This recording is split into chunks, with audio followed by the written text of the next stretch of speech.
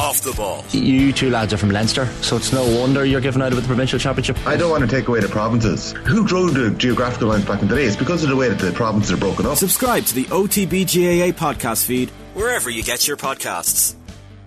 OTB AM with Gillette Labs. Get the ultimate shave or your money back. Neon Night Edition available now. It's delighted to have Vinny Perth on the line with us this morning. Morning, Vinny. How are things? Good morning. Great to hear Johnny writing off another team there. The poor duds have been written off. What do you think, Vinny? The form, I think the Dubs will win the All-Ireland. There you go. Oof. I think people are over-analysing them. Just leave them alone and they'll go and win it. Let them do it. We should stay on Mayo while we're on Mayo, Vinny, as well, because we had the news this week as well. The founding of Mayo FC, massive day for soccer in County Mayo. This officially launched in the Bravey House Hotel on Monday in the presence of local politicians, FAI officials as well. So the club are going to enter under 15 and under 15 boys teams into the League of Ireland in 2024, and an under 17 girls team as well. Then you'll have under 17 and under 19 males teams at the earliest opportunity, we're told as well. No date yet set for Mayo FC entering adult men's team into the League of Ireland, but positive steps for soccer in Mayo, Vinny. Oh, it's huge. I think the more of this we see, people will say is Kerry a success because of the results, but that's nonsense. It's going to take them a while to build a club, and I think it's brilliant to see football in Kerry, and if you add Mayo to that over the next few years, I think that's what we need to continue to develop our league. I think the league has made huge strides on and off the pitch over the last number of years, and the more we can bring that to different communities and different counties, and when you look at the success of the GAA, to be fair, so much of it is county driven, and the more we can have of that, I think the better. So no, it's just brilliant news. And on a serious note, Nathan Murphy seems to go to Tallaght Stadium to support Shamrock Rovers, so I'm sure he'll be he'll have a decision to make over the next couple of years, which is great to see. He's right there, and he had a decision to make to avoid me forevermore after that tweet about Galway on Sunday. That went down like a lead balloon. What was the tweet? Sorry. It's basically like 4 games that would not happen in the quarter-finals. Galway versus Galway versus Galway versus Galway versus. Yeah, it didn't go down well, Nathan. Don't turn up in Galway anytime soon, basically. Oh. It's good though, Johnny, isn't it, for football in Maine?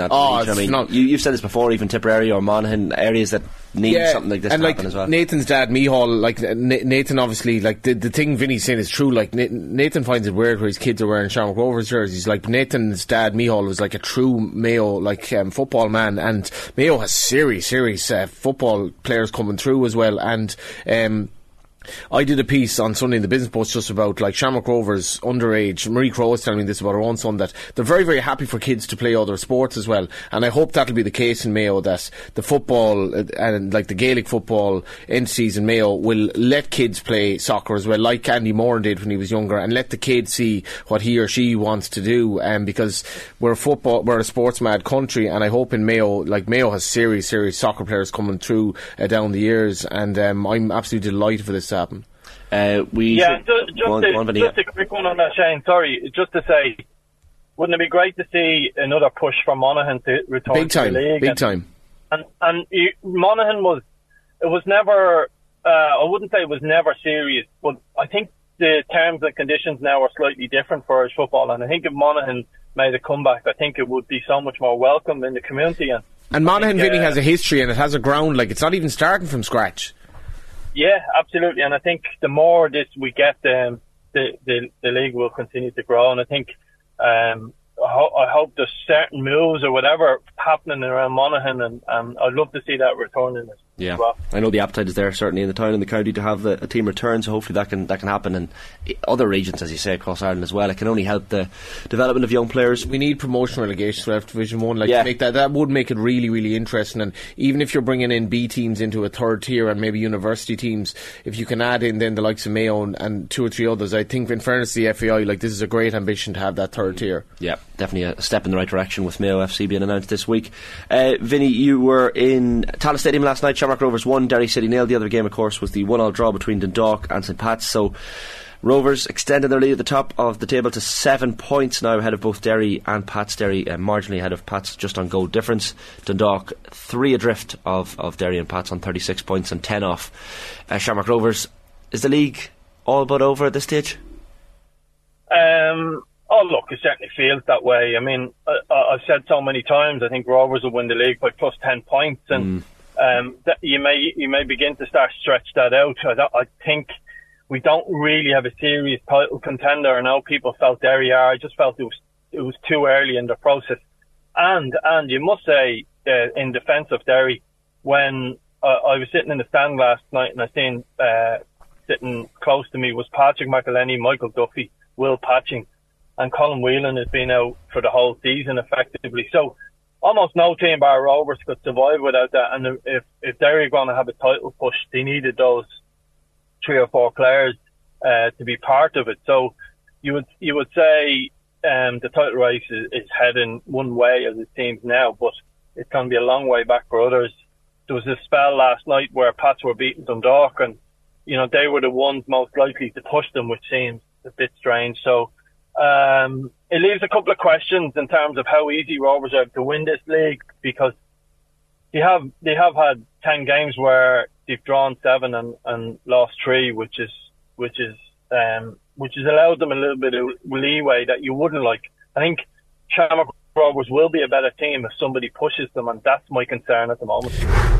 Can I ask you on this, Vinny, in terms of Europe? I was just watching the first 15 minutes last night, how open Rovers were in midfield. Really, they were really under the cosh without Gary O'Neill.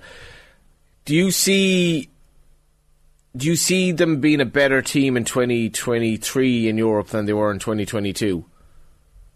I think that's to be. I mean, I made the point a couple of weeks ago, and not everyone agrees with it, that I think Rovers need to be a little bit more clinical at times. Okay, so what I mean by that is they've scored more goals than everyone else. So yes, they're the best team. There's no doubt in that. But what they've got to do is put teams away. And you go back to last night's game, it took them a while to get into. I think you've got to give Rory Higgins huge credit. I thought that first 25 minutes, Derry were exceptional, and they put Rovers under a lot of pressure, and they were asking questions of the staff, and to be fair to Stephen Bradley and his staff, they made a slight tactical change with Sean Hoare and Sean Kavanagh, which tightened up the trouble Ryan Graydon was causing them, and then they took over the game. But the answer to your question is, we're going to see, like, they probably had the toughest draw in Europe in many ways, of all the teams, which is a bit ironic, but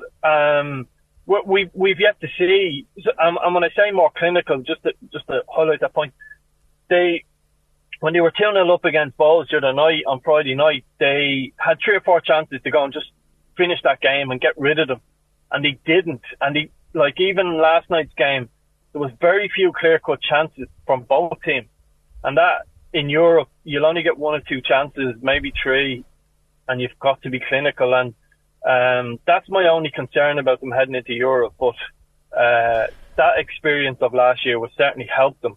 And once they get through that first round, I think there's another group stages in that team this year. You're speaking about Europe, Vinny. There was some interesting comments from Rory Higgins after the match last night, where he's talking about he's essentially calling for the league season to be extended. So he says teams competing in Europe are being punished by the summer schedule. He says the campaign could maybe be extended by a week or 2, or you could do away with the mid-season break. Does he have a point here?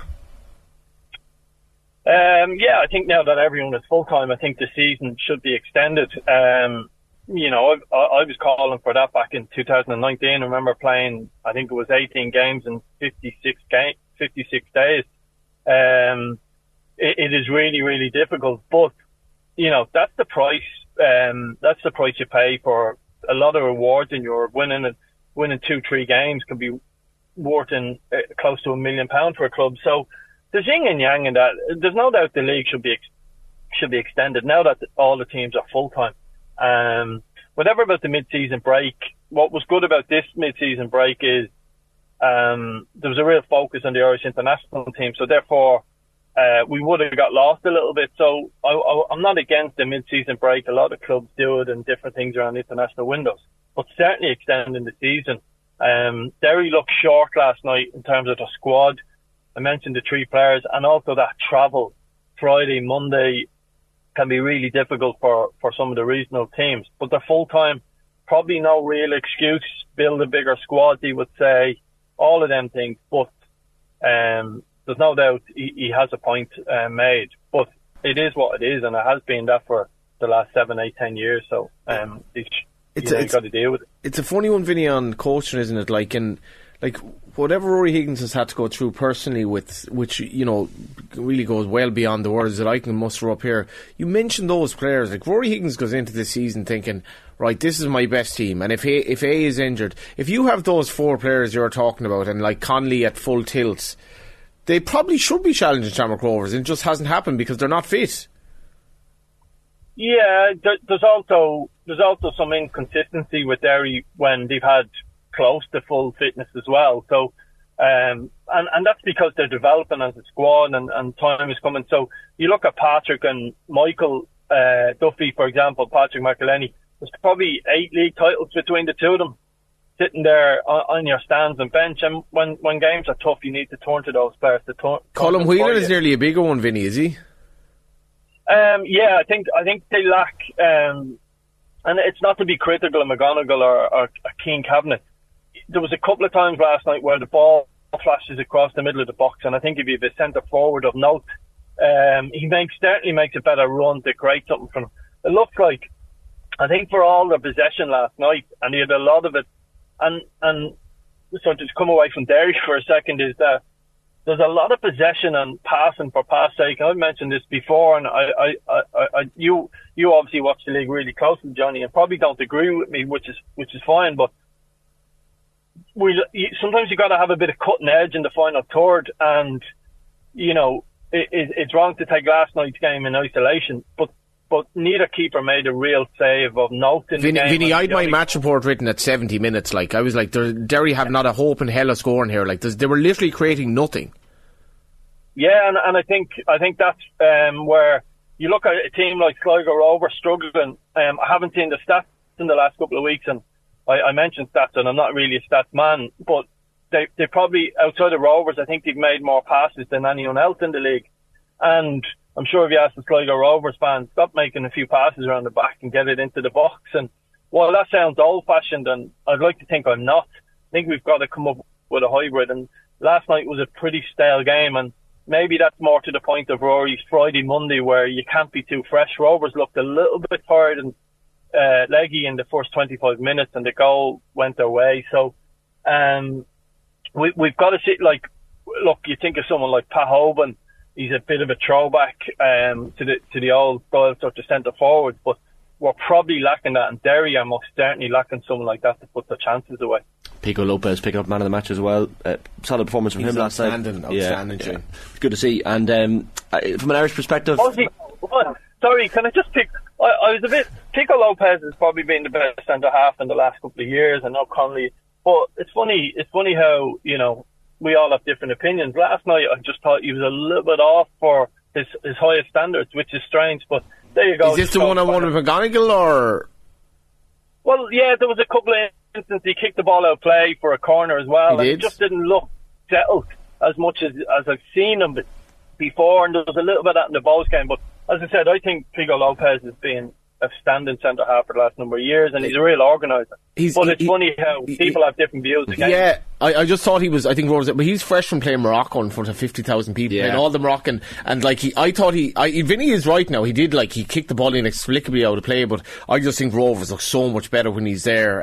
There we go. Yeah. Solid. From an Irish perspective, Vinny, Nathan Collins and Darragh O'Shea look likely for Premier League action next season, so Brentford, of course, for Nathan Collins, we're waiting to see. That is likely to be a record Irish transfer fee if and when it is concluded, and Darragh O'Shea joining Burnley, and of course under the tutelage of Vincent Kompany, who was a decent defender himself back in the day. So two good moves. Yeah, you would say on paper they're good moves. My big concern about looking at the Irish squad coming out the last window is our next game in September. The challenge we have is, and it's part of Stephen's problem, is where do these guys go? Like Nathan Collins, we thought on paper was a perfect move from the Wolves last year.